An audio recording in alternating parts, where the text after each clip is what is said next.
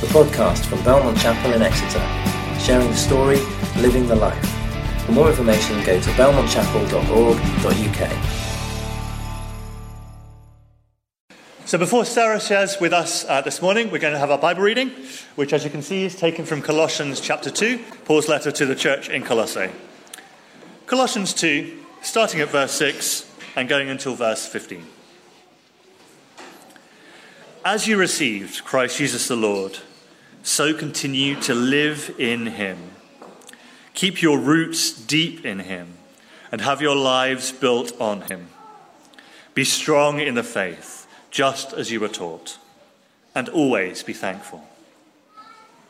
Be sure that no one leads you away with false ideas and words that mean nothing.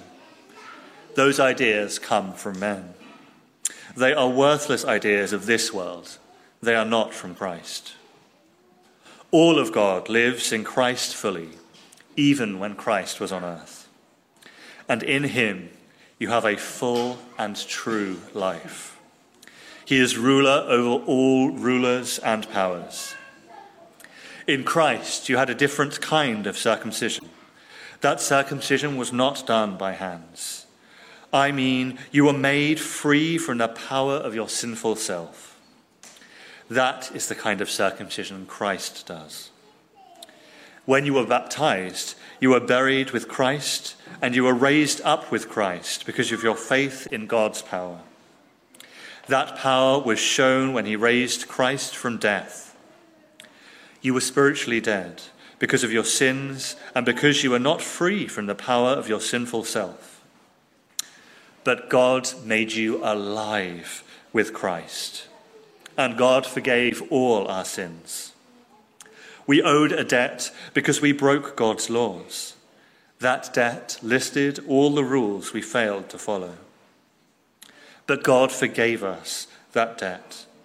He took away that debt and nailed it to the cross. God defeated the spiritual rulers and powers. With the cross, God won the victory and defeated them. He showed the world that they were powerless. Thank you so much, Tom, for that amazing reading from Paul's letter to the new Christians in Colossae, who, like our young people today, have received Jesus as their Lord, been baptized to a new life, and are ready to grow in Jesus. I'm Sarah Cook. I'm part of Belmont's Young Families team, and today I am also Saz Flint's stunt double. She's unable to be here due to illness. If you're watching, Saz, God bless you, get well soon. Thank you for picking this brilliant passage for me to base my thoughts on today. And in particular, we are going to be thinking about verse 7 and rooted in Jesus. So why are roots so important? Well, without roots, a plant has no way of standing firm. And without roots, no way of being filled up with all it needs to grow. Basically, without roots, there's no shoots. And without shoots, there's no fruits. But there's something even more important than roots. It's soil.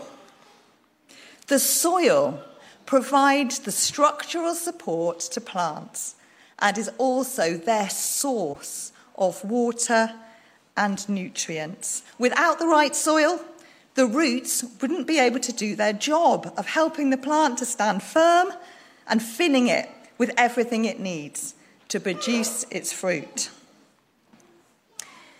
In verse 7 of our reading, Paul is telling the new Christians in Colossae that in order to grow, they must be rooted in Christ Jesus. He's using picture language, isn't he? He's saying the Christians are like plants. They need to sink their roots deep into the soil of Jesus because Jesus' soil is just the very best soil that there is. And why is that? Well, I think Paul goes on to point out 3 reasons in the rest of our reading. And we're going to have a look at those reasons now. And I'm going to have a little bit of help from Paul and also from my friend Toby I know he's here somewhere if he'd like to come up. I can see him at the back.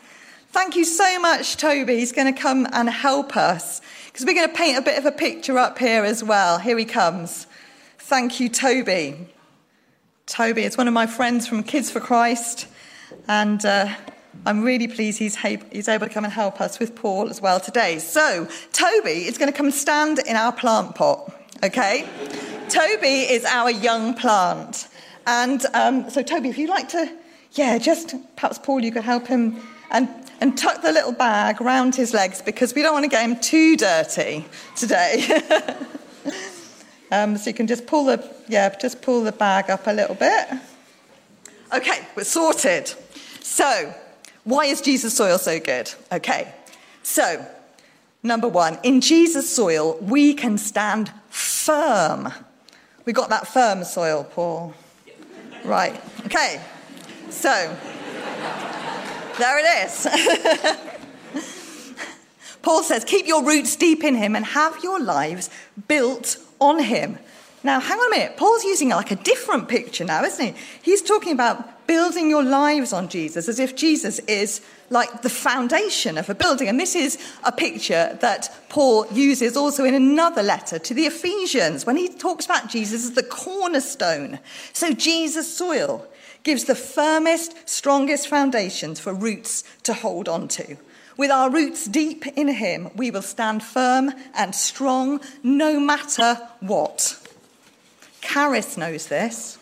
Remember, she said, he gave me the strength to carry on that I never could have had on my own. Rebecca knows this. In her written testimony, she wrote, I know that God is strong, both in the terrible and in the beautiful. And Innes knows this. He wrote, I have someone who I can rely on and go to no matter what. So we stand firm in Jesus' soil. Secondly, in Jesus' soil, we stand full. All of God lives fully in Christ, and in him you have a full and true life. Jesus' soil is complete. It's full of everything we need to grow because in Jesus, the fullness of God dwells. And when we're rooted in Jesus, God dwells in us too through his Spirit. That means we can tap in to his power, to his wisdom, to his love, to his truth, and everything else that God is. We don't need to look anywhere else. Paul says in verse 8, don't listen to people who say that you do, because rooted in Jesus, we quite literally find fulfillment. He's the source of everything we need to grow. So keep filling up. Lovely young people who've been baptized this morning through his word, through worship, through prayer, through planting yourselves beside other people who also have their roots deep in Jesus so you can grow even more fruit together. Jack knows this. He said, the only thing I need in my life is my faith in Jesus. Lottie knows this. She was up here and she said, Jesus is all I need. Oh, it doesn't want to show us the last one, and it's a good one. Katie, I wonder if you can move that on for me. Yes, thank you. So thirdly, we stand in Jesus' soil. We stand free and we stand forgiven. Jesus' soil is pure and it's clean.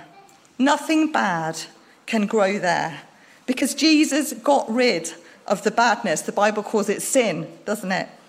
When he nailed our sin to the cross and died in our place and rose in glory. Rooted in him, we too can start a new life where we can grow free from the power of sin and death and enjoy the peace of mind that only true forgiveness can bring. Katie knows this. She said, I believe in Jesus and he died for us to forgive our sins. God has taken away my anxiety and my stress. Rachel knows this. In her written testimony, she said, I felt God work in me to free me from the chains holding me back. Hey, Toby's full now. He's standing solid and full. and forgiven and free in this amazing Jesus soil. And we know, don't we, because they told us so clearly that the 7 young people that we've seen get baptized this morning have chosen to root themselves in Jesus. So I guess the question for the rest of us is, what kind of soil are we putting our roots into? How firm is the foundation it gives us? What nourishment does it give us? How much peace of mind? And how long-lasting is it? Because if you are rooted in the soil of Christ today, you are standing firm, you are full of God, and you are forgiven and free forever. This will never change, because as verse 15 of our reading said, Jesus has already won the victory. He's already beaten any spiritual or worldly power that might try and uproot us. And finally, let's remember, as verse 6 says, to be overflowing with thankfulness for this. So let's thank God now as we close our thoughts. Let's pray. Lord, we are so thankful for Caris, for Katie, for Lottie, for Rachel, for Rebecca, for Ines, and for Jack. Thank you that they have chosen to sink the roots of their lives deep into Jesus' remarkable soil that provides that firm foundation, that fullness, that forgiveness, and that freedom. Protect them, Lord. Enable them and all of us who have chosen to sink our roots into Jesus to grow strong and true, producing shoots and amazing fruits for your glory as we enjoy eternity with you. In Jesus' powerful name, amen.